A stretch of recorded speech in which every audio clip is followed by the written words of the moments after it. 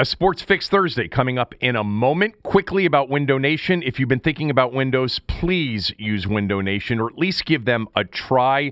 You're not going to get a better deal right now. They're offering 50% off all window styles, deferred payments for 2 years, no interest. You don't even have to make a down payment. You don't have to spend a penny for 2 full years. 866-90-NATION, windownation.com. We've had many listeners, family members, friends, ourselves. We've all used Window Nation. It's always worked out. Over 100,000 homeowners have chosen Window Nation over the years. If you've been thinking about new windows, you should do it now. Winter will be here before you know it, and you'll save big on energy bills. 866-90-NATION, windownation.com. 50% off all window styles, plus deferred payments on all windows for 2 years. You want it. You need it. It's what everyone's talking about. The Kevin Sheehan Show. Now, here's Kevin. You're listening to The Sports Fix. A Sports Fix Thursday. Tommy still up in Wildwood Crest, New Jersey. Just, north of Cape May? If we took the ferry from Lewis to Cape May, we could jump off into an Uber and be at your place in, 20 minutes or less? Oh, even less than that, 10 minutes at the most. All right. How's the beach week been going so far? Oh, the beach week has been going great. Last night was miniature golf night. Oh, it was. How did you hit them? Well, I got to tell you, it took me a while to get warmed up.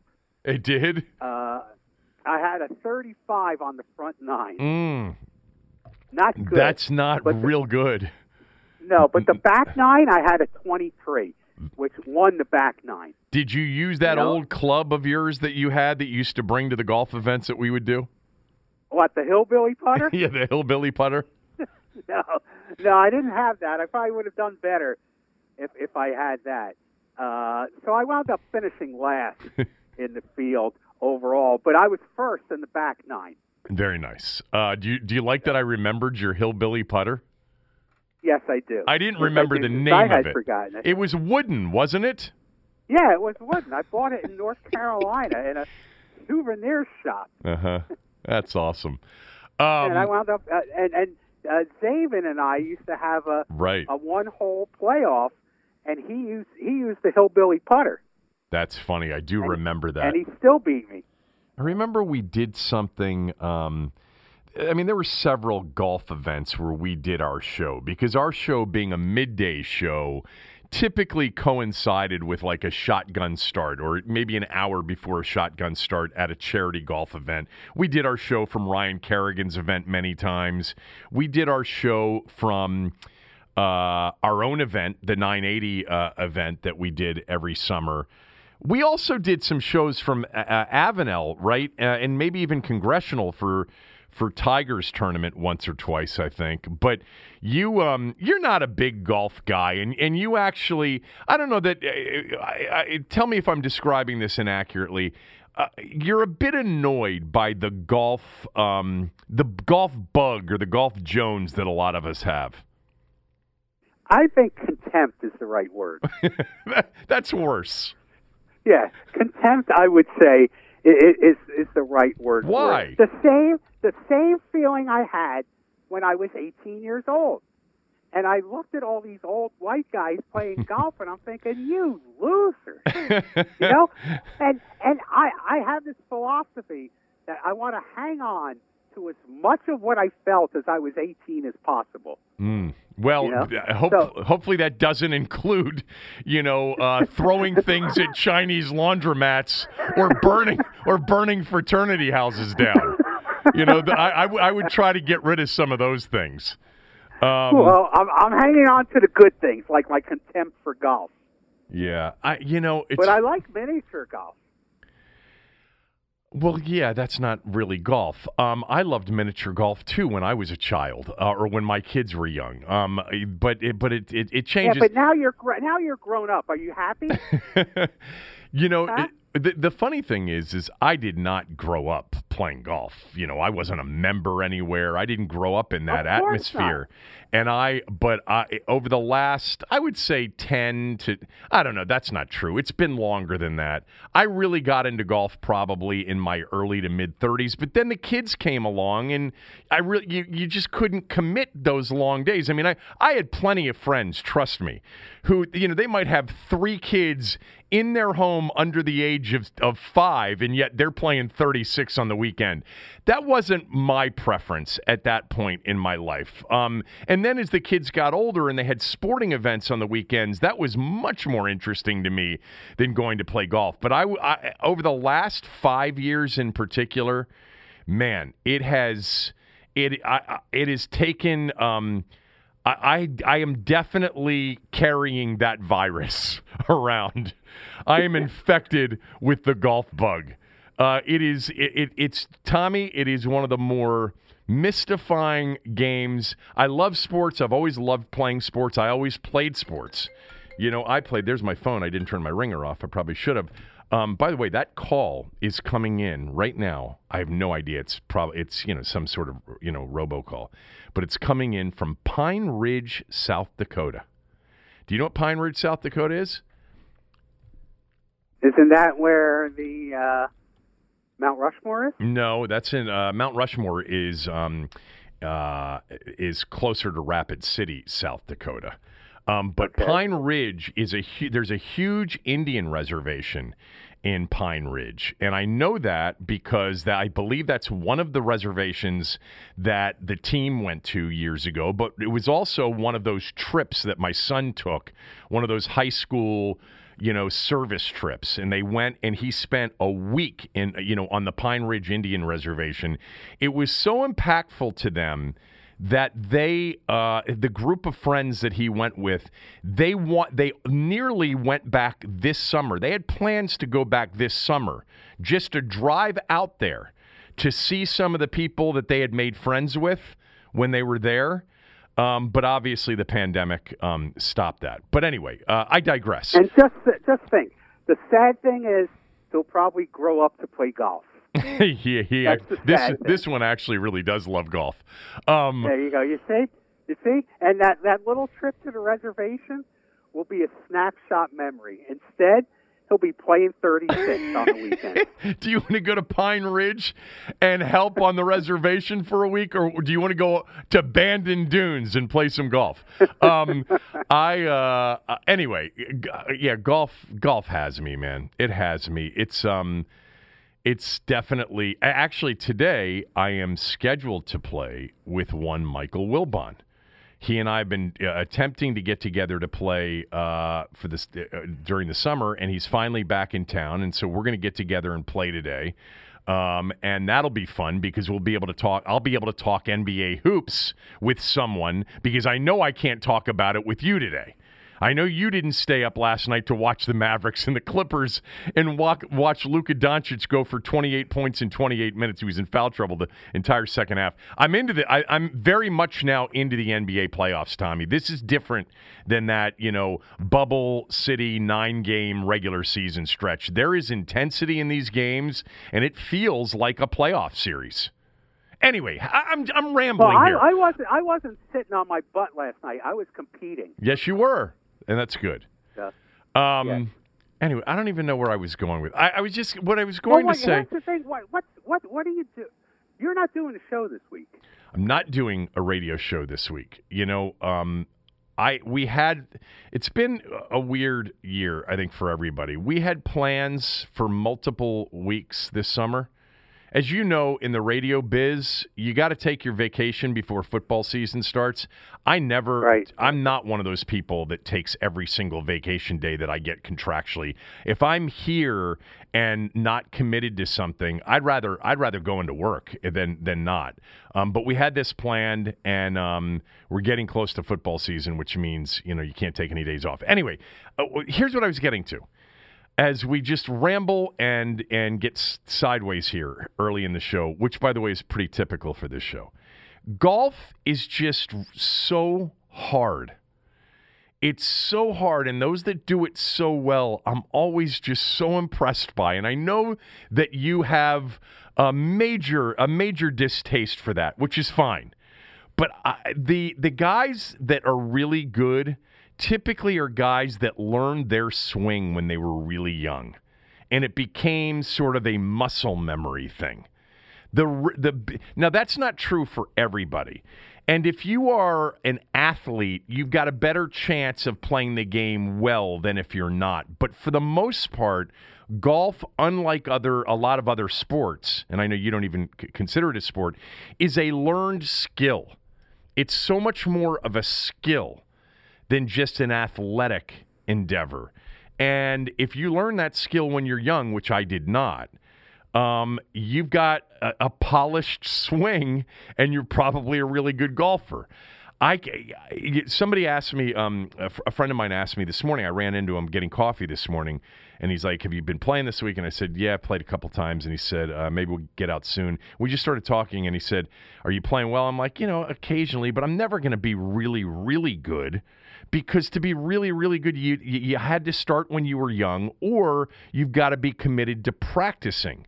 Who wants to practice golf?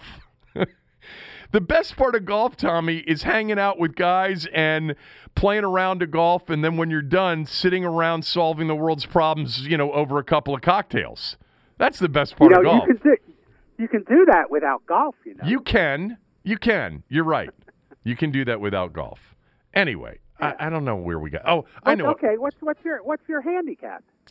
My handicap Don't lie. No, I'm not going to lie. My handicap, my index is 11.6, I think now, which is about as low as it's ever been. Which puts me square in the mid handicapper range. Tommy, I can shoot 80. I can shoot 80. I can shoot 90. Today I'll shoot somewhere between 80 and 90. And if it's 90, I was really bad. And I've shot 80 a couple of times in the last few weeks and had a couple of 82s and 83s, and that's good. I mean, that's really, really good for me. I play with guys that are really good, though. I mean, part of our group today is Michael Kornheiser, Tony's son, Michael. Michael is an exceptional golfer. The last time I was out with Michael, or 2 times ago, he shot 66.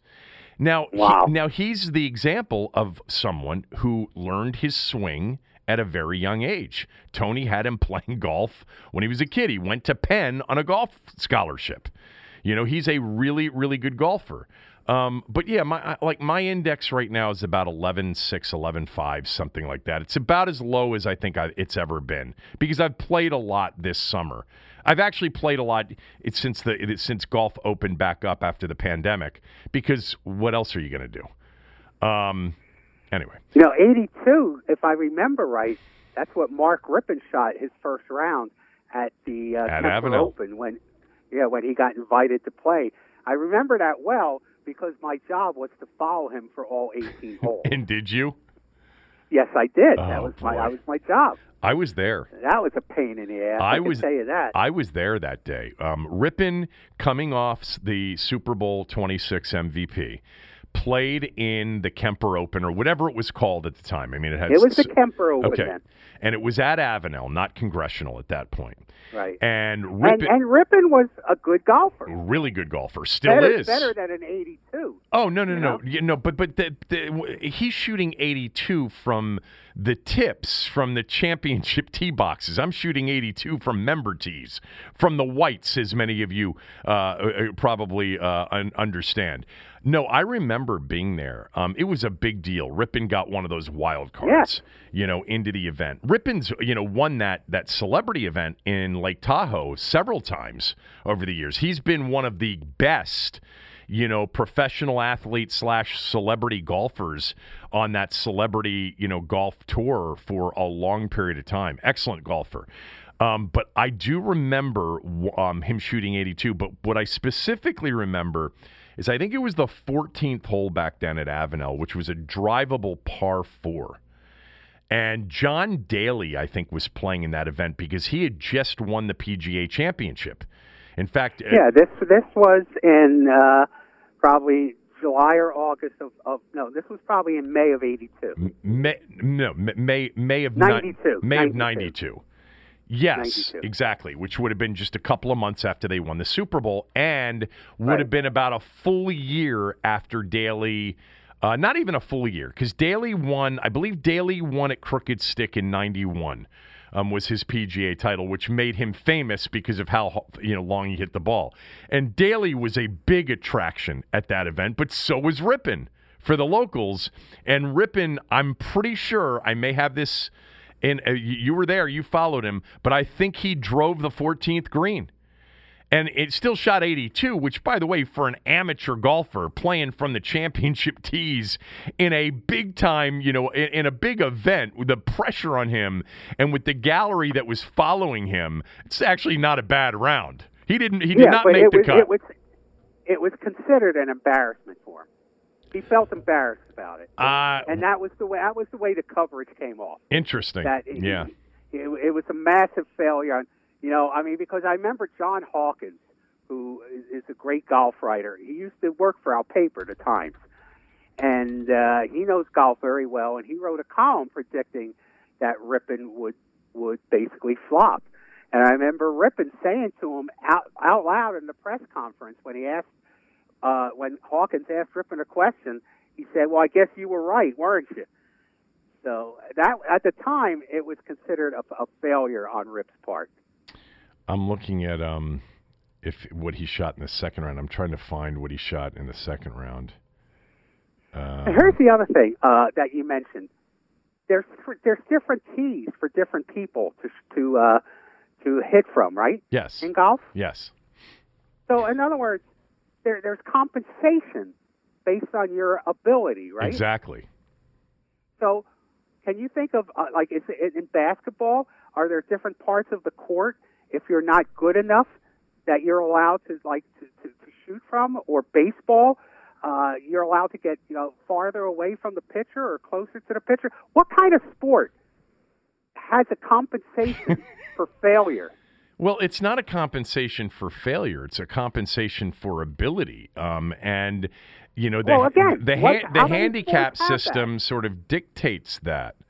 And in tennis, do you get to play with a bigger racket if you're not that good? No, but what's great about golf is that you can you can get together as a foursome with everybody having different abilities and capabilities and have it be competitive because the handicap comes in. And so it sounds like socialism to me. It is a little bit of socialism. Exactly. You know what? The golf handicap system has a socialism aspect to it because it's essentially trying to make everybody even. It's compensating those that are unfortunate with the ability to be right there with those that are more fortunate. So this is why this is one of the many reasons. I just found Rippon's. So Rippon in that May 28th, 1992, first score in the Kemper was an 11 over par 82. He was good. I had that right. Yeah, he was damaged by a quadruple bogey 9 on the 13th hole. He had a 9 on the 13th hole, so that was obviously a par 5. He was doing respectably 5 over par through 12 holes and then really blew up on the 13th. I'm looking for where the hell is his second round? They don't have the entire round by round here. Whatever. I don't care at this point. You know what's really... And here's the other thing. What? I've golfed a couple of times. Maybe 4, 5, maybe 6 times. Mm-hmm. I'm amazed at the amount of cheating that goes on in golf. I mean, nobody I've ever golfed with really counts their strokes. Well, do you? What do you mean? Count are there gimme putts? Yes. Yes, there are gimme putts, and if you putt everything out, there's no doubt your score would be, a little bit worse. It depends. Now, that's different than cheating, though. Gimme putts. I don't think so. Oh, no. There are. First of all, I actually very much. This is going to sound crazy, actually, when I say it out loud. But I do think that it is a reflection of someone's character if they legitimately cheat at golf. I don't There are people that I've played with that cheat. You know, they'll take a bad lie and they'll roll it over into a good lie, or they'll. It happens a lot, doesn't it? Yeah, and now those people, depending on, you know, if you play with a regular group of people, you know, they find themselves searching for people to play with after a while. You know, it's frowned on, Tommy. I mean, it is. Look, the president of the United States apparently is a serial golf cheater, which certainly speaks to the kind of character he has, which I think, you know, despite your politics, I mean, certainly it's not a person of high character. But a gimme putt is not cheating in golf. If I have a 30-foot putt that I roll to a foot and we're playing non-competitively, somebody will just say, that's good. And you pick it up because it's a 95% chance you're going to make it anyway. And it moves the round along. If you putt everything out, then it slows your round down and then a course gets backed up. And one of the things that everybody encourages is fast play, because there's nothing worse than being on a golf course and waiting for that group that, first of all, is bad. And then secondly, you know, they've already, you know, taken 7 swings on a par 3, and now they're going to putt everything out, and they back the whole course up. So really, gimme putts is about really keeping the pace of play up. Now, when you're competing legitimately and you've got a 3-footer and it's downhill, and it's far from a gimme. It's more like maybe you make it 60% of the time, and somebody gives that to you just to move it along. That's generous, and you never look a gift horse in the mouth. But at the same time, to your point, if you putted every single thing out, most people would tell you you'd end up with a couple of more strokes per round. You know, instead of shooting 84, you'd probably end up with an 86, 87, 88, something like that if you putted everything out, but your pace of play wouldn't be as quick. Now, if you're truly competing, a lot of guys they're not going to give you a 3-foot downhill putt. Or give you I don't know why anyone would. I mean, what kind of sport is this? Oh, we're not going to count that. That's okay. You're okay. You know, I mean, come on. Well, I mean, it's when you play pickup basketball, Tommy, do you call every single time somebody palms the ball, or do you call 3 seconds? That's, you know, nobody sits there in a pickup basketball game and says, that's a 3-second violation, man. I mean, there are dudes that'll come down and camp it in the lane, and if I'm in the game, eventually I'll say, dude, you just can't sit here. You got to move a little bit. But you're not. It's not like you're blowing a whistle and making a call. So listen. We're not. Nobody camped in my lane. Yeah. By the way, switching subjects real quickly before we get to some Alex Smith stuff and some stuff from football team training camp. Get to some Cap stuff, maybe even some Nat stuff as well. You asked me. You just asked me a little while ago, so what have you been doing? But you asked me before the show, you know, what have you been doing all week? And it's been one of those weeks where I've been catching up on a lot of things, like paying bills that were stacked up on my desk in my office. But here's the big thing, Tommy, is getting, like, I have the responsibility in my household of handling all of the health insurance stuff and the health insurance claims. And, you know, making sure that you get paid for a claim that you put in, making sure that you file a claim, making sure that you pay the doctor bills that come, and then you get compensated, you know, or you get you get it back from the insurance company. And I may have talked about this previously, but it's probably been a while. I don't think there's a bigger scam in so many ways than health insurance. And the whole healthcare system, obviously, it's a big topic every year, or certainly every 4 years. But I am absolutely convinced, and if others out there think differently, tweet me at Kevin Sheehan DC.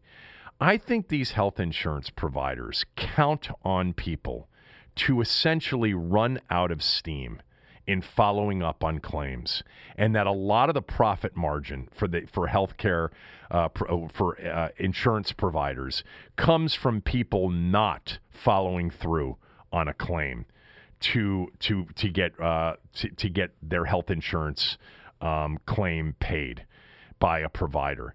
It is such an absolute logistical nightmare. You get, now, if you are in network, if every doctor you go to is in network, it's not hard. But not everybody goes to doctors that are just in network. And by the way, when you end up, sometimes in an emergency situation, you're going to end up sometimes with bills that are not necessarily just in network. The in-network thing, you go, you pay your copay, you're done, and that's it. You have doctors like a pediatrician. I can remember the days, when the boys had a pediatrician, and we loved the pediatrician, and then she was under the group of doctors covered initially, and then she wasn't, but we stuck with her. But the amount of follow-up and the keeping track of the claims that you have out there and matching it up and making sure you're being reimbursed properly is really a challenge. And I think that some of the profit margin for these companies is based on people just running out of gas in terms of following up and just giving up and saying, fuck it, I'm done, whatever. I'll pay for that, I'll pay that doctor the entire amount and move on. I agree with you 100%. I think they count on a fatigue level. Look, I don't mean this to be obnoxious or elitist, okay? I am obnoxious, but I'm never really an elitist. Okay. I don't know. Your last column, some people thought was elitist. Yes, they did, didn't they? Wasn't that funny? Yeah. Poverty and lack of education being such horrible subjects to talk about. Attacking trailer park trash sounds a bit elitist. But go ahead, continue. You've been a businessman. You've owned businesses.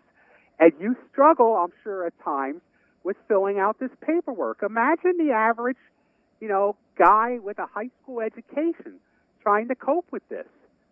I think they count on it. No doubt. They count on it being difficult. Nightmare. This is why it seems like inevitable that we're going to go to some form of universal health care, which will have its own set of issues.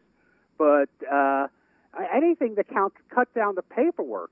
I've been fortunate because, for one thing, given the grand old age of 66, I have the benefit of Medicare. Right. Yes, you do. So I don't have to worry about that. And we always had the benefit of my wife being in that government.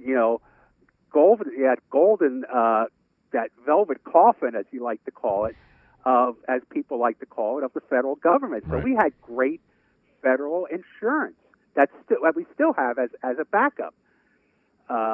So these are issues I've never dealt with except occasionally, but when we've dealt with them, our thoughts would be, we know people that couldn't have done this. They would have just lost their money. The most frustrating part comes when there is a claim and you think it's been filed, and then all of a sudden you get this bill from the doctor's office for a lot of money for some sort of procedure. You call them and you say, yeah, your insurance company didn't cover it. And I'm like, well, what do you mean they didn't cover it? Actually, we have the wrong insurance information. So then with the doctors, you got to give the insurance information again. So then they refile it. Then like you've got a lot of time to sit around and then wait for the follow up to that. And what happens with me is every couple of months, I'll just carve out literally 6 hours, 4 to 6 hours, and take the pile of doctor bills, insurance file, claim information, the reconciliation or not of a certain claim, and I'll spread it out all over the kitchen, Tommy. And I'll just sit there and try to basically connect the dots, and it's not easy. And and the problem is you end up every single time you end up with like 2 or 3 unresolved things. Oh shit! I gotta call the insurance company. So then you're on you're on a long call with somebody. Give me the date of service. Okay, here's the date of service. Okay, we've got this. Yeah, they put in the wrong code. You're gonna have to call the doctor's office, and they're gonna have to give us a different code for that. So now you got to call the doctor's office and say, well, the code you gave them, they don't cover that code. And it could be something like, I'll give you a perfect example. I think I told you this. This was 3 years ago. I had back-to-back root canals, which is not fun. I think it was one of the first conversations we had about painkillers, because I had an outrageous toothache, and thank God for Percocet. But they didn't cover a root canal, and I have dental insurance, and I was beside myself. I'm like, what do you mean you don't cover a root canal? Do you know how much pain I went through? Did you want me to just live with that pain? What are you talking about? It's a root canal. These things happen all the time. And Tommy, they're expensive. They're really expensive. And I had back-to-back. Do you remember this? I don't know if you remember this. Basically, the guy that did it, I get home and I'm like, something's still killing me when the painkiller wore off. So I called him up and he said, give it another day. It's residual, pain or whatever. And then it just got worse and worse. And I went back to him. He said, you got another one we got to do. I was so convinced that he just did the wrong tooth. I still think he may have done the wrong tooth. He probably did. I think he did the wrong one. Anyway, I went back and forth, and finally, I got to somebody after multiple calls that said, no. They just put the wrong code in. If they put this code in, it gets covered. I'm like, okay. But who's got the time to deal with all that? Anyway, I know. To make a long story short, one of the things I've done this week is I took it. It was no less than 4.5 hours of getting all of that squared away. Now, the good news is I should have some healthy-sized checks on the way to cover for what I've, spent out of pocket on healthcare. God, one of these days, all three of these boys, they'll be off this thing. I think they get to keep. I think they get to keep health insurance on the family plan until they're 26. I think it's until 26. Is that what it is? Yeah. That changed about maybe 15, 20 years ago. Right. Maybe not that long ago, but it changed while we had kids. I remember. While our kids were still young enough for it to matter. All right. Let's get to some sports here right after I tell you about Earnest. If you are a parent of a kid or a young adult who's paying loans back from college, or if you want to get this information to your son or daughter about it, Earnest is going to help you pay down your student loans. Interest rates have hit record lows. That means it's a great time to refinance student loans and get a lower monthly payment. If you've been making the same monthly payment on your student loans for the last couple of years, odds are you could reduce your payment and save by refinancing with Earnest. That's EARNEST.com. Even if you've refinanced before, today's a low-rate environment and the rates keep dropping. Many of you know that because you've refinanced on your house. You can save by refinancing again. Checking your new rate is fast and easy at Earnest. To start, you complete a few questions online. It takes 2 minutes. Then you'll get a personalized rate estimate without affecting your credit score. If you want to change your monthly payment or have your son or daughter change their monthly payment, or maybe combine a couple of loans into one easy payment, getting a better rate, Earnest makes it easy. Plus, there are no origination fees or any other fees. Right now, you can get $100 in cash and a bonus when you refinance a student loan with Earnest.com / use my promo code Sheehan, SHEEHAN. Again, that's a $100 cash bonus when you refi your student loan at Earnest.com / Sheehan. Now, it's not available in all states. You've got to visit Earnest.com / Sheehan for all of the details. Terms and conditions apply. apply. Earnest Student Loan Refinance loans are made by Earnest Operations LLC NMLS, and that's number 1204917. California Financing Law license number 6054788, 303 2nd Street, Suite 401 North, San Francisco, California, 94107. Yes, I have to read all of this. Visit earnest.com/licenses for a full list of licensed states. All right, I wanted to don't get me wrong here. I'm not picking on anybody. This is something that I'm always amused by every August, Tommy. And it is the reporting from training camp. You know, this week, reporters, those on the beat of the Washington football team, were allowed in to watch practice. You know, and I know John Keim very well. He's a good friend. He does a phenomenal job covering this team, and he has for many, many years now. He's one of my favorite people. He is one of my favorite reporters and writers, and he's great. And I follow John religiously on Twitter. But I always get a kick out of guys like John who are there every day and what they tweet out in terms of practice, because I know there's an audience for this. There is an audience. I just know it's not me. It starts very, informationally. No full pads today, just shells. John tweets out, Chase Young went through stretching, not going through individual. Adrian Peterson and Thomas Davis both back on the field today. Thaddeus Moss not practicing today. Bryce Love not practicing today. Alex Smith getting reps in 9-on-9 work. More than a few had time off during full team and 9-on-9 work. Kerrigan, Moses, and Sheriff. Also, no Christian. That would be Jaron Christian, but not sure why. Next tweet. I mean, nothing extraordinary in the movement, slide, not run. Oh, this is a reply to somebody about Alex Smith. I'm sorry. In 3 reps of 9-on-9 work, Alex Smith completed 1 pass, had 1 broken up, 1 missed downfield. He had to slide a couple of times. Nothing extraordinary, but still. And then you get in one-on-one work, Terry McLaurin had a nice hard plant inside to get open versus Moreland. After the catch, McLaurin told him, I told you I'd get you on the next one. Then John tweets out, Darby had good coverage on a deep ball to Quinn. Patient off the line. Turned at the right time and forced Quinn to break up a possible pick. And it just keeps going on and on. And I love Ben and JP and John, all of them. They do such a great job. This is not, I'm in media covering this team, hosting a talk show and a podcast where most of the audience, are a significant portion of the audience, Tommy, as we know, are Redskin fans or Washington football fans. I can't think of anything more irrelevant than this information on a day-to-day basis. For me, anyway.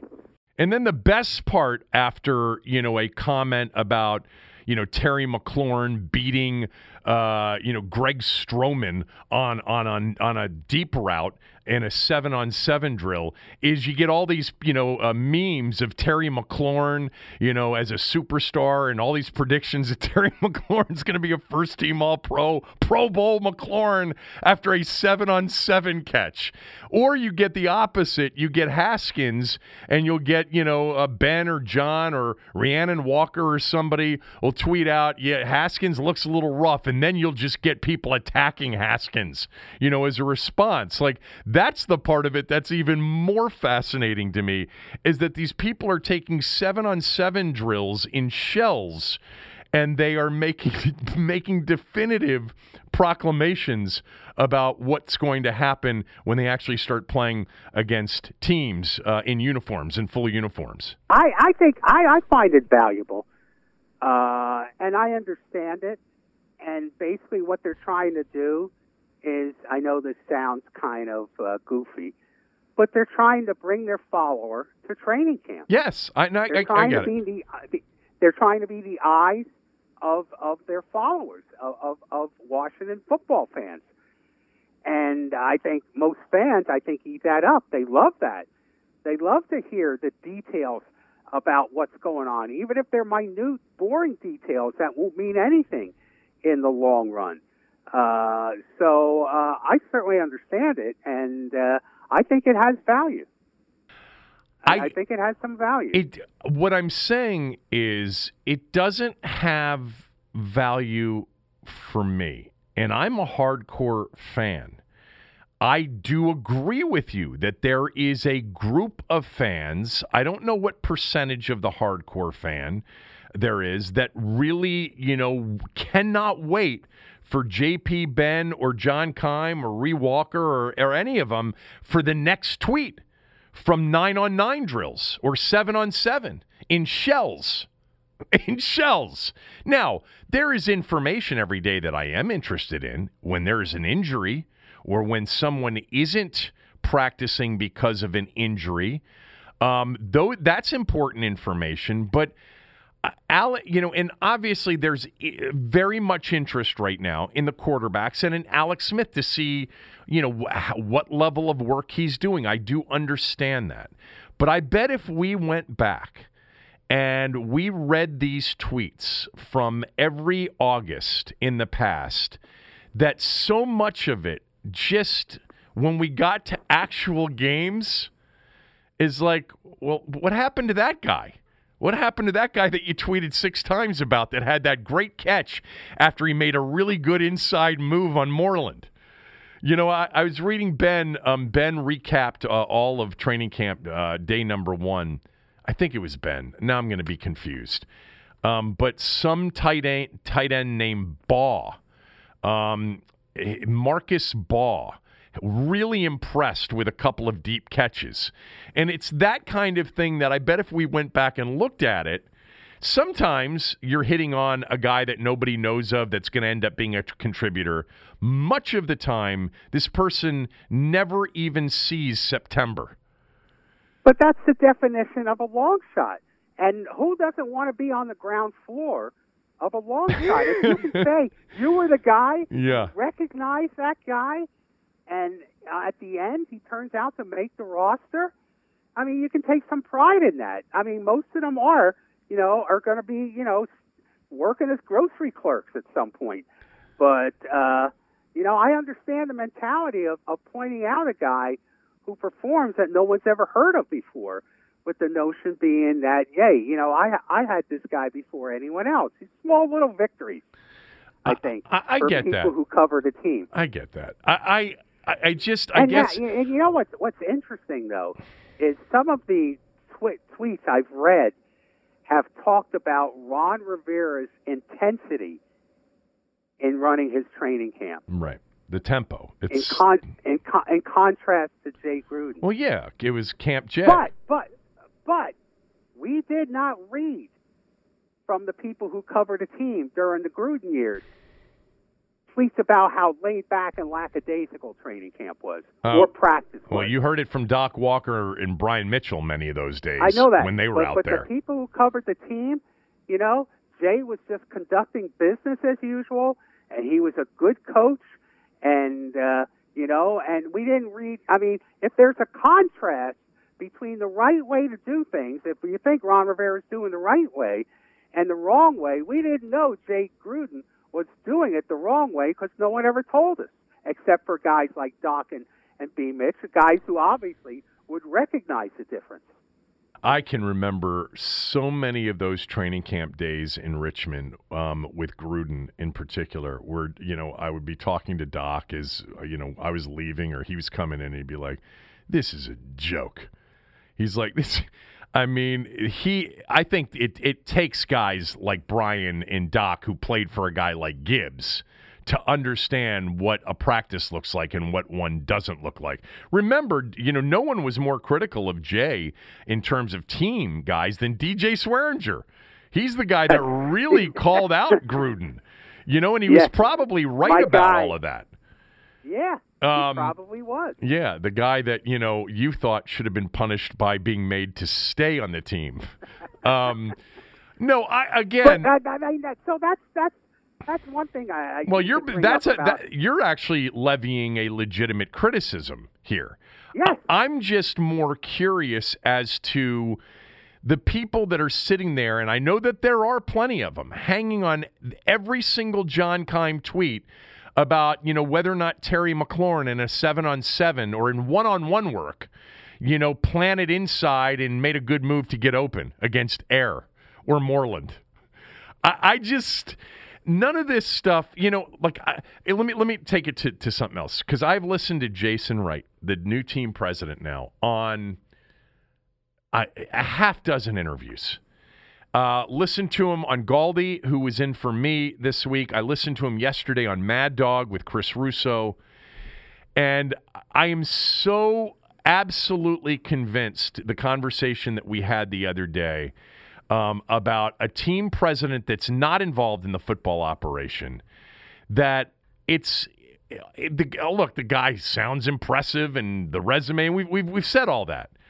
Nothing matters other than winning on the football field to a football organization. This guy will not be successful if Ron Rivera doesn't win, and if Dan Snyder doesn't allow Ron Rivera and the football people to run the football operation in hopes of creating a winner or a sustained competitive outfit, which they haven't had here in 20-something years. Like, there's nothing. I'm listening, and by the way, he's made it very, very clear that he reports to Snyder on business issues and has nothing to do with the football operation. He basically said, I've got spreadsheets in my office that Ron Rivera doesn't look at, and he's got a draft board that I'll never see. It's a very clear, which, it's good to have that. There's a very clear org chart here. Ron Rivera and Jason Wright are both essentially at the same level, and they both report to the owner. And then everybody branches off those two. The football operation underneath Ron and the business operation underneath Jason. But Rivera's part is the most important part. If the team doesn't win, they won't be able to generate the kind of revenue and ticket sales, corporate sponsors, suite sales, etc. And all of the community, discussion about really invigorating the community and changing the culture. And he can do that on the business side. There's been an incredible arrogance on the business side with this organization to go with a losing football team. He can change that and have impact on that day one. And it sounds like he sort of understands that that's been the culture on the business side, to walk around as if you've just won 3 Lombardi trophies, which they didn't. It's been many, many years. But it's the football matters. And so this guy's getting a lot of attention, rightly so, because it is very historic in terms of the hire. Although he pointed out Tommy Warren, the commissioner of the Big Ten, being the chief operating officer at Minnesota. And he said basically he had the same responsibilities I had, but without the team president title. But anyway, Kevin Warren.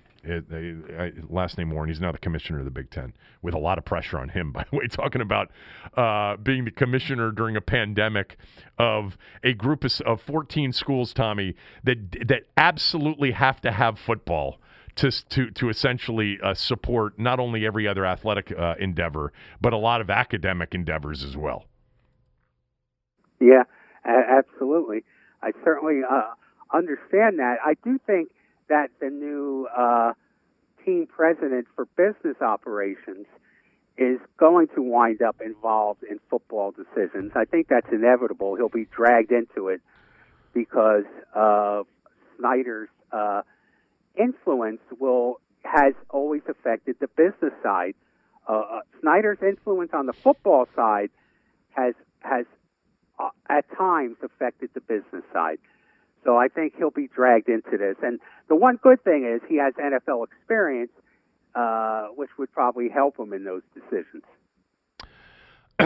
Yeah, I don't, you're predicting the future. As of now, he seems to believe that his whole focus will be on the business side, and they're gonna leave Ron alone. Dan and Tanya will. I think I texted this to you after our conversation the other day. In the interview with Galdi, he mentioned Tanya 3 times as much as he mentioned Dan. There's no doubt that right now, in my view, Tanya's got more of a voice than she's ever had in the organization. Much more. And that may be just simply because Dan's not in the country and hasn't been in the country for months. He may be back in the country. I don't know that he isn't, but I know that for the most part, he has been on his yacht in the south of France during this pandemic because he's a cancer survivor, as is his wife. Tanya is as well, and they have felt safer being, away from population density, I guess you would call it, and the possibility of infection. Well, that makes sense. Yeah. It also makes sense that when you run a business that's being accused of being a misogynistic animal house, it's good to put a female face and voice on the decision making moving forward as well. That's a good point. Real quickly from JP Finley, last two 11-on-11 drills have included a pick, one for Dwayne Haskins and one for Kyle Allen. There have also been some dropped interceptions. So there you go on that. They're going to be 2-14. That's obvious based on today's practice. Again, JP and John and Ben, I'm not picking on you. I just personally, I find it entertaining that people are sitting there, and I know that there are many of them just waiting for that next tweet.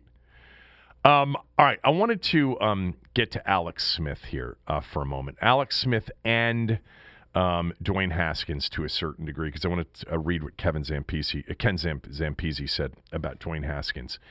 But Alex Smith, after yesterday, spoke to the media. And there were a couple of things that, to me, are really interesting. First of all, one of the reasons, and he's been very clear that this trip to San Antonio with all of those, injured war participants was very impactful to him and his life, and that a lot of this comeback is to prove to them that he can do it. And also, there's a lot about him proving to his kids what he can do. He said he owes it to them to be a living example that it's possible to come back from a nightmare. With the knowledge that even if he falls short of playing in games again, there's nobility and honor in trying. That's not a quote. That is sort of a paraphrase of what I heard him saying, and that he really it's an incredible thing for him as a father, that this is going to be a huge learning experience. Here's the exact quote. "When I became a father, it's something obviously that changed my life. I think you learn pretty quick that parenting wasn't always about me telling them things. It was more about the example that I give and lead with. And faced with this, the injury, the aftermath, and the recovery process, it was about how I was going to handle that." Closed quote. So I think that a lot of this really is for him to prove to the people that he spent time with down at San Antonio, and maybe more importantly to his kids, you can never give up. And the goal has been to get back to the point where he can play football.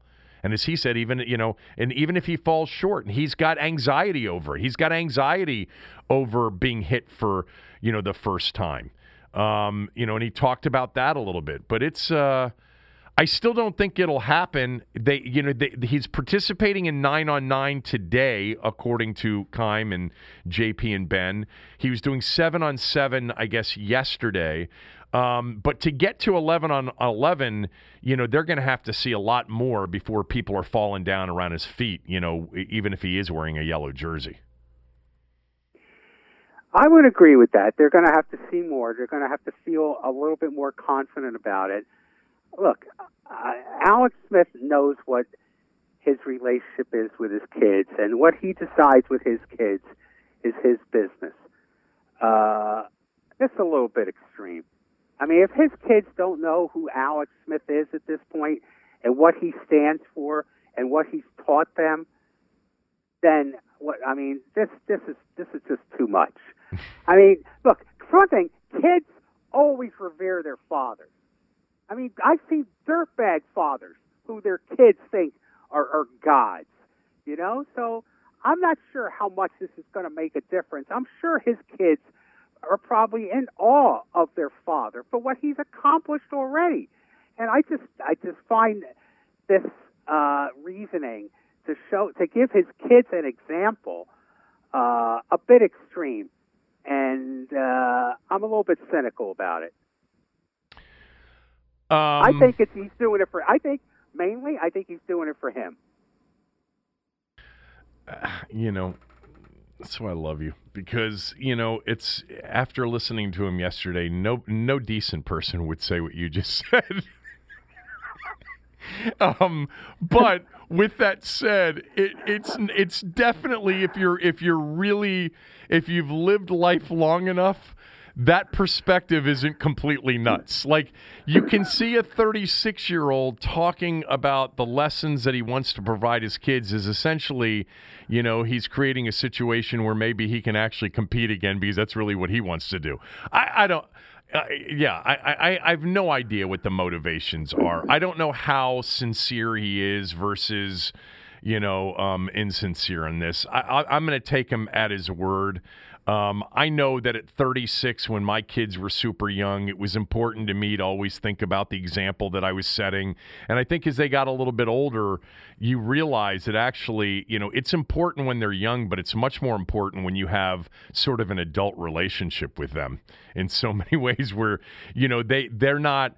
They're watching, but they can also be skeptical, and you can end up in a conversation about it rather than just taking it at face value. I actually my favorite conversations sometimes are with you and my kids. Anyway, the other thing that I wanted to get to was Haskins. So I'm going to find exactly, because Ben wrote about it in depth, and there were a couple of... Not looking too good in training camp today, according to the tweets that are going out. Really struggling. Yeah, there we go. Where is this? Give me a second here, because it's from Ben's story in The Athletic. Okay. Why don't you have Here your staff do this stuff for you before the podcast? Yeah, right. Staff, exactly. Ben called Haskins' practice, I guess, yesterday uneven. He said there's always a throw or two that reminds him that he's got considerable gifts. He connected with his former Ohio State teammate McLaurin for a deep-in completion, and the quarterback celebrated with a fist pump, and then Haskins later delivered a direct throw to Dontrell Inman in the end zone. However, the concerns were obvious. Ben writes, Haskins misfired several throws. At times, he chucked balls away after being unable to find targets in 7-on-7 drills without a pass rush. The staff last season, and this is where what I wanted to get to. The staff last season had issues with Haskins' inability to remember play calls. After one errant throw, offensive coordinator Scott Turner told the young quarterback he'd run the wrong play. Rivera said there are some good things. You watch him go through his progressions, his reads, and he does some things that he needs to do. And then as Rivera was continuing to speak, a quizzical look ran across the coach's face, Ben Standing wrote. Quote, and then a couple of times from Rivera, and then a couple of times you see him not going through his progressions, not keeping the right tempo or pace to it, just little detail things. Again, he's still learning and growing. We're pretty excited about that, closed quote. For the second straight day yesterday, Haskins took all the reps with the ones, followed by Kyle Allen. That quarterback competition Rivera promised months ago remains in limbo for now, though every snap and drill counts.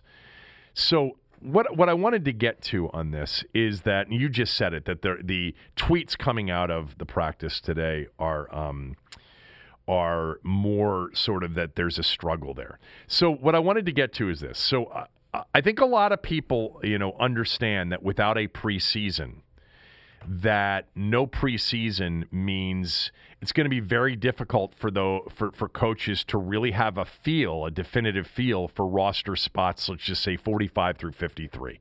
I don't even know how many roster spots are really open up, but that's always the case, that these preseason games do influence those last few roster decisions. Now, I don't know enough about Ron Rivera or his coaching style, but I know in most cases, Tommy, preseason games are not as important as these practices are.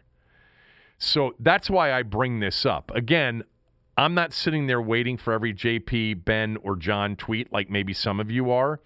But I do think because look, it's like anything else. I mean, if somebody's really bad and had an awful practice, and then Rivera comes on and says how awful it was, well, then everybody knows how awful it was. Other than that, sometimes we don't really even know, even if we're sitting there watching it. But my point is that for the quarterback competition, maybe because it's a new coaching staff, et cetera, these preseason games would have been important. But in most cases, when you're talking about starters and absolute guys that are going to be on the roster, it's the practices that matter the most. That's where the coaches... This is what we heard from Shanahan all the time. All the time. We heard it from Gibbs all the time. You know, that these preseason games, really help the, coaches make decisions on players that they don't know, they've never seen them with the lights on, so to speak. Well, all the players we're talking about right now at quarterback, everybody has seen them with the lights on. So now are they getting it in practice? Are they getting in and out of the huddle in practice? Are they getting the right play called in practice? Is the ball hitting the ground? I remember Mike Shanahan telling me years ago about, these practices and the tempo. And it's a lot of the stuff that I'm hearing from Rivera too. And it's the tempo, and it's in the passing stuff and the 7-on-7 stuff. You don't want to see the ball hit the ground. That means you want to see good, crisp throws from the quarterbacks and nobody dropping balls. You don't want to see balls in the dirt, and you don't want to see balls dropped that are well thrown. You don't want to see balls behind a guy where he's got to reach back and then the ball hits the ground. You want to see 7-on-7 with no pass rush. The ball never hit the ground. It's like for you basketball people out there, when you work, if you're coaching and you're working on your zone offense, that ball should reverse 2 or 3 times before it ever hits the ground. You don't use dribble to beat pressure, to beat a zone. You use passing. You don't use dribbles to beat a full court press. You use passing. Ball shouldn't hit the ground in practice anyway. In practice. And in football, it's the same thing. So yesterday there were some reports that the ball kept hitting the ground. It hit the ground too much. But I did want to read this one thing from Ken Zampese. Ken Zampese is the team's new quarterbacks coach. And Keim wrote a really good column on ESPN.com about Haskins and titled "For Washington's Dwayne Haskins Leadership Body Top Year 2 Checklist." And there's a lot about how he's gotten into incredible shape. And Ken Zampese said that, he was keeping an eye on the Haskins videos that he was sending out via social media. And he said, quote, "I saw how serious he was about his conditioning, serious about his technique and working out." And then he said the following that I wanted to read to you. He said, "Not being tired. If your body is tired, your mind gets tired. And if your mind is tired, the ball goes to the other team." He's talking about the condition that Haskins has gotten into. He said this: "Just because you're in shape doesn't mean you're a good player either. But it is one thing in your control, and it's always a good place to start." Rivera said that, he wanted to see Haskins, remember early on, become more of a leader. And he said being the leader is not just what you do on the football field, but what you do off the football field as well. So in Keim's column, there's a whole section about just the conditioning that he got himself into. But I liked Zampese's line because, how many people have you talked to, Tommy? Or I certainly have. Have you seen the shape? Have you seen the weight he's lost? Yeah. Oh, my God, this dude's going to blow up in year 2. Well, it's the thing he can control in the offseason, and it's a good sign that he's got the discipline to get into shape, because I was surprised last year at how much less body fat he had from when he was at Ohio State. Now he's lost essentially 20-something pounds. He's down to 218. I thought he was pretty good at extending the play last year. This is a thing he can control, but it doesn't mean that he's going to be a good quarterback. Like that, the tweeting out videos of a cut body doesn't mean that he's going to be a good quarterback. He's got to master all of the other stuff, which we've seen plenty of fat quarterbacks be really good quarterbacks in this league. Being in shape is the thing he could control during a pandemic with no OTAs and no mini camps. And that's great that he did it. I'm not knocking it. But it does not necessarily mean that he's going to have a big year two, even though I do believe he's going to have a good year two. But not because he's in great shape. I mean, we run into this in boxing over the years all the time. A guy like Ken Norton, who was built like Hercules, fighting a guy like Larry Holmes, who had basically a soft body, was not particularly muscularly defined. It doesn't always translate to the skills that are needed to compete in those various sports. There have been plenty of muscle-bound fighters who have gotten their butt kicked by guys who look like they were grocery clerks. Yeah, you're right. It happens. Yeah, I mean, I'm rooting for Dwayne. I really am. I want him. I think that they have a coach right now, and they have a defensive mindset with some talent. But you keep coming back to one thing. Like if you're a believer that this organization is going to turn the corner and become like a professional NFL franchise and is going to have a chance to win, and they've got all these pieces like Rivera and Del Rio and talent on defense. Chase Young didn't practice yesterday. He's got a hip flexor. And all of that can be completely submarined by inadequate quarterback play. We've seen it in recent NFL. If you don't have that position right, you're not going to win big.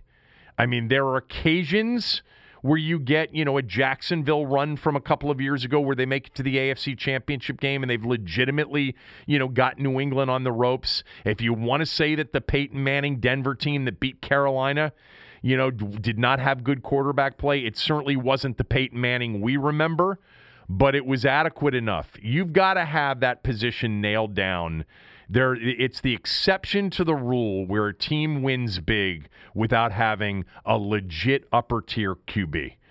And you need at least a guy that's in the top half of the league.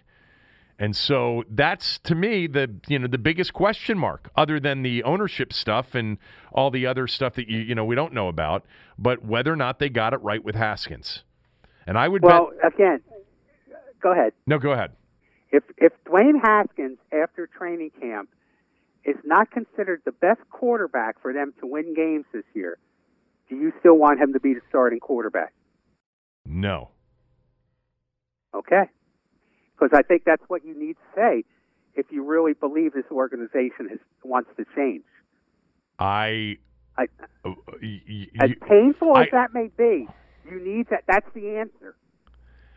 Well, see, it's not for the reason that you think, which is they have to win quickly.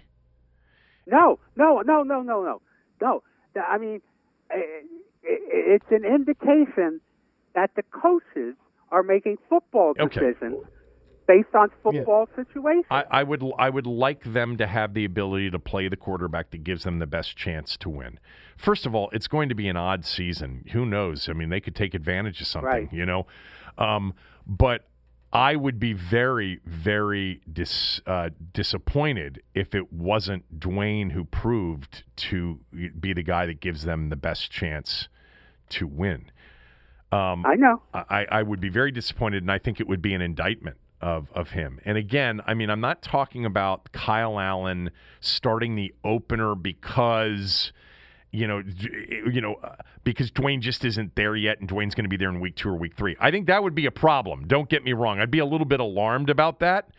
But I'm talking about like a decision that says Kyle Allen's our starting quarterback. He gives us he gives us the best chance to win. That would be a major, major indictment.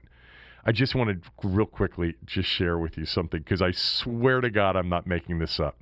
A very good friend of mine, Twitter play-by-play from practice, ? Has everybody gone nuts? ? And he attached a tweet from someone who covers the team. I'm not going to mention who. And it's hysterical. Like this guy, I haven't heard from him in a couple of weeks.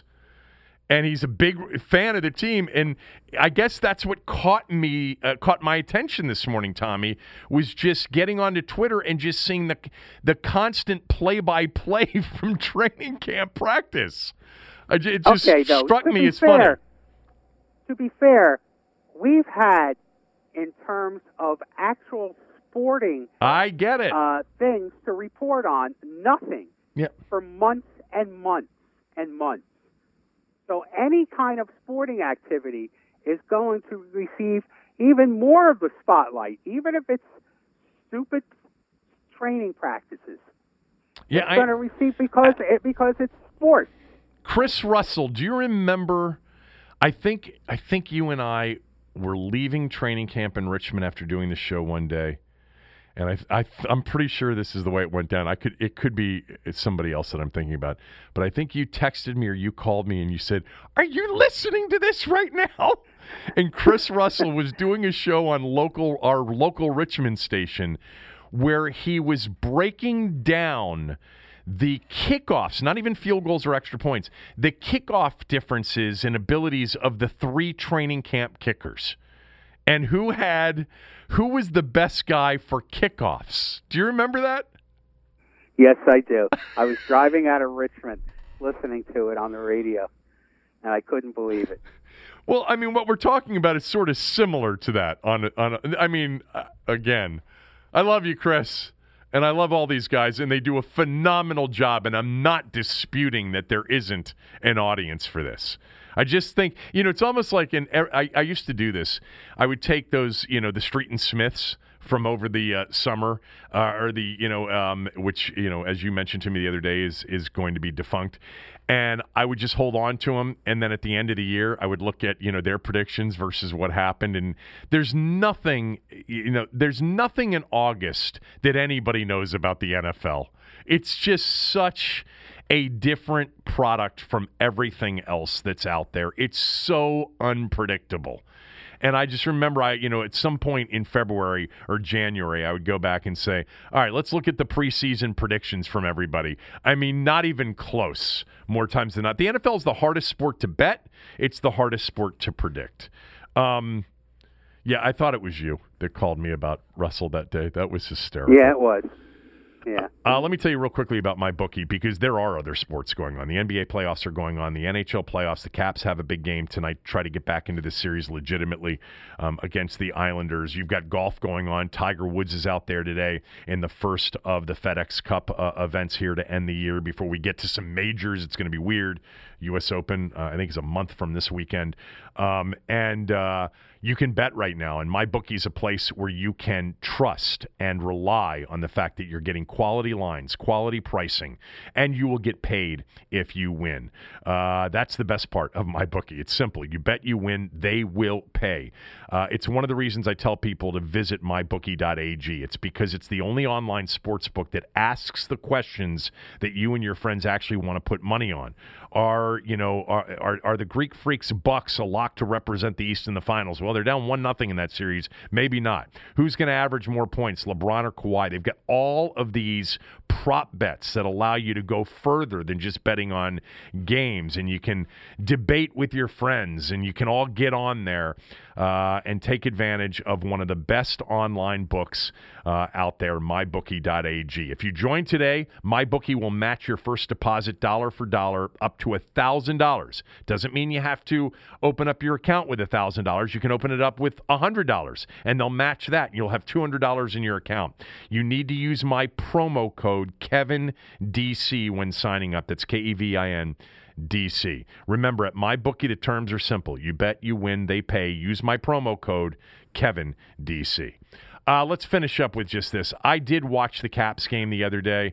They were much better. They got off to a faster start. Hockey, to count anybody out down 3-0, we saw the Kings do it a few years ago, and they made the deep run after being down 3-0 in the first round. Everybody that I talked to that is a massive hockey fan said, look, they were dominated in those first 3 games. They really were 5-on-5. But the Caps, still have the firepower to win 4 in a row against the Islanders. Now, it's not likely that it'll happen, but it can happen. And at 8 o'clock tonight, the Caps could really put the pressure, Tommy, on the Islanders by winning and forcing this series to a sixth game. Yeah, no, you're right. The Caps have the capability. I just don't think they have the coach. Ovechkin's come up big in this series time. He's got 4 goals. I think they only had 5 total goals in the first 3 games. Now they got 8, I think, in 4 games at this point. He's got 4 goals so far in this series. I've enjoyed the NBA playoffs here to start. I've enjoyed the NHL playoffs. Going back to the play-in series. I'm not going to sit here. Tommy's not going to sit here and break down the X's and O's of Game 5 here tonight between the Caps and the Islanders. I did see that the Caps, I think, were a slight underdog in the game today. I think the Islanders are like a minus 115 favorite. At least that's what I saw last night. To me, it's what Tarek sort of said on the radio show to me last week. This is a series where I think they were down 1-0 at that point, maybe 2-0 at that point, and he's like, it's going to be all on Braden Holtby. And Holtby was, came up pretty big the other night, stopping I think 27 or 25 of 27 shots. He's going to have to be huge for them again, and they're going to have to be better as they were the other night, 5-on-5. They had of their goals the other night. They had after falling behind 2-0, I think of their 3 goals, only one of them was a power play goal. I'm pretty sure. So they were better 5-on-5. And by the way, Tommy, after the first period being down 2-0 the other night to the Islanders and 3-0, they didn't go away with their tail between their legs. They didn't. We've seen that with this group. I'm talking about pre-Stanley Cup, where, in some of these big spots or hopeless spots, they've come up really small. They didn't the other night. They got down early in the first period, 2-0. They were in deep trouble, down 3-0 before the 10-minute mark of the first period. They're down 2-0. That guy Barzal, the real fast guy for the Islanders, scored, and they could have gone home meekly, and they didn't do it. They hung in there, and they got a win, and now these things are strange. If they somehow win tonight, now the pressure would seem to be back on the Islanders. They might start to feel it. I would think so. Yeah. Yeah. 2 pieces of news that have broke this morning. One, on Zoom, Cal Ripken Jr. announced he had prostate cancer. Really? Yes. It was a diagnosis came after slight elevations in his PSA in February. But he's already had the surgery in March. According to Dan Conley of The Athletic, is resumed full activities now, and he appears to be okay. That's great news. I mean, that's one of those cancers that is pretty, it's pretty common in people when you get to a certain age, and it's also, very treatable, when caught early. So the best to him. And Cal will be 60 this month. Wow. As well. Amazing. The other piece of news, did you see this? I don't know. Steve Bannon was arrested this morning. Yeah, I saw that. What was that for? I saw it just as we started to go on. What was he arrested for? It had something to do with a wall? Defrauding donors of hundreds of thousands of dollars in a border wall fundraising campaign. He was actually arrested. He wasn't just charged. He was cuffed and taken away, I think. Well, Roger Stone had basically a whole SWAT team show up at his house in Florida when he got arrested. That's true. Yeah. Just a shocking news to me. That's all. A little bit of shocking news. I'd have to spend more time looking at it. It's.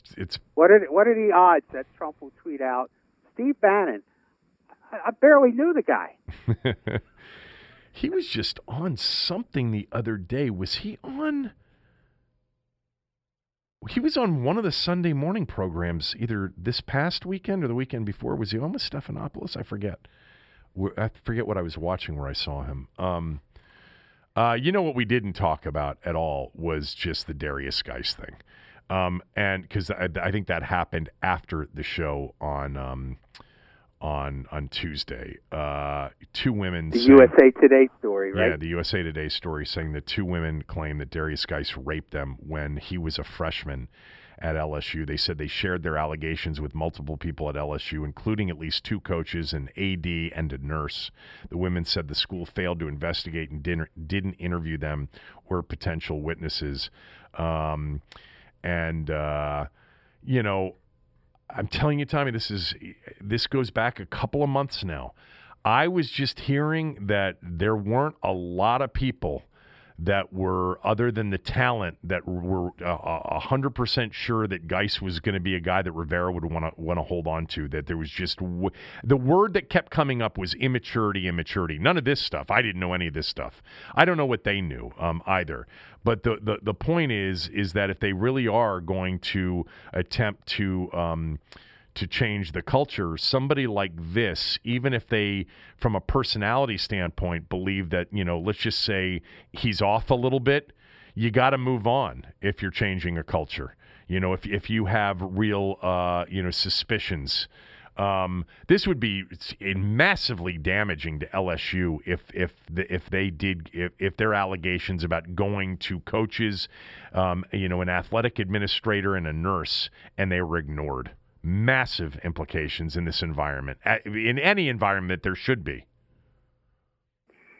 You would think so, but it's college football in the South. And as I pointed out, they don't value certain things down there as much as they do in the rest of the civilized world. Right. How's that for you? Yeah. I hope we get some Southern college football this year on Saturdays. I enjoy the product a lot. Anything else? Did we forget anything? That's all I got, boss. You know, I'm ready to head to the beach. We didn't talk about Tom Brenneman. You saw that, right? Yeah, that's a got-to-go situation. Got to go. Did you listen to him say it?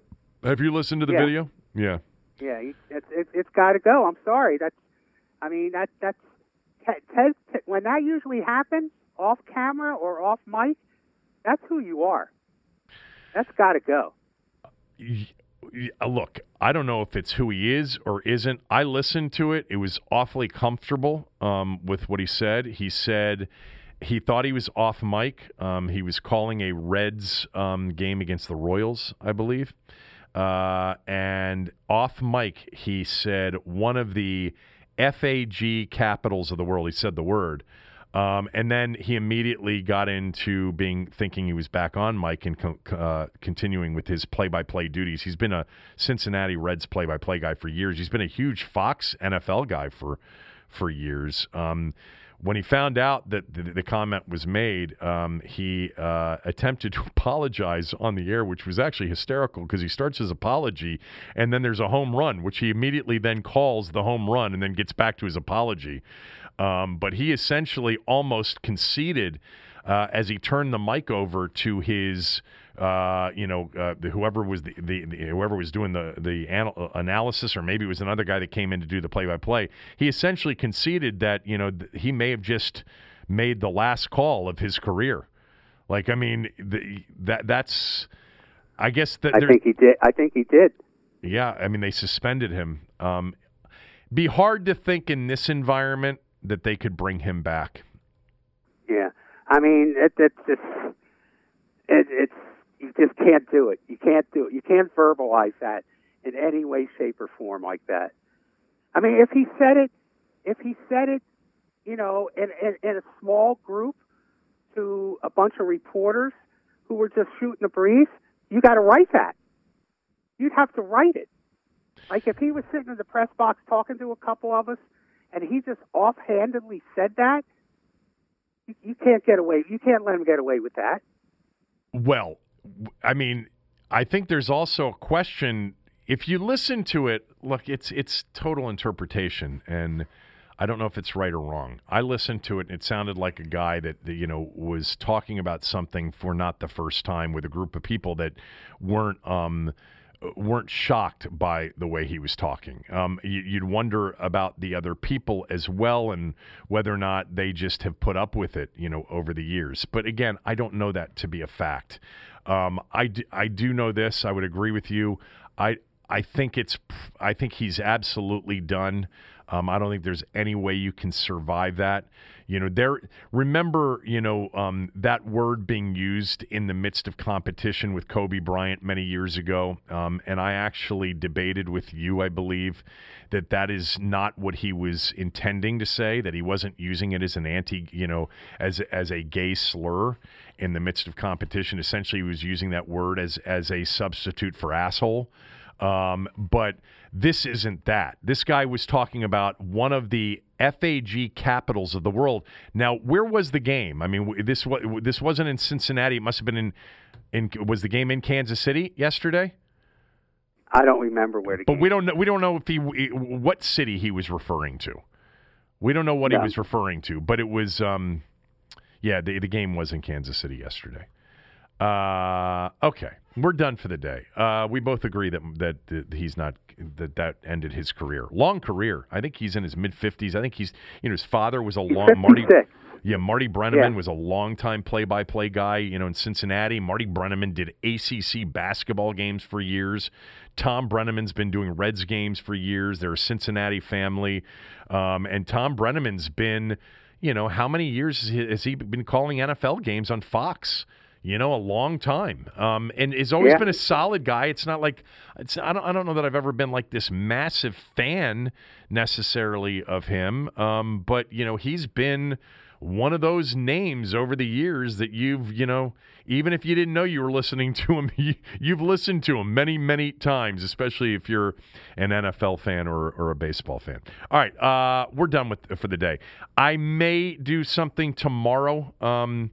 Or Saturday morning to put out a third podcast this week, especially if there's any big breaking news. I mean, look, if Haskins went 8 for 20 today and 7 on 7, that would be a big deal. I mean, we'd have to do an emergency pod for that one.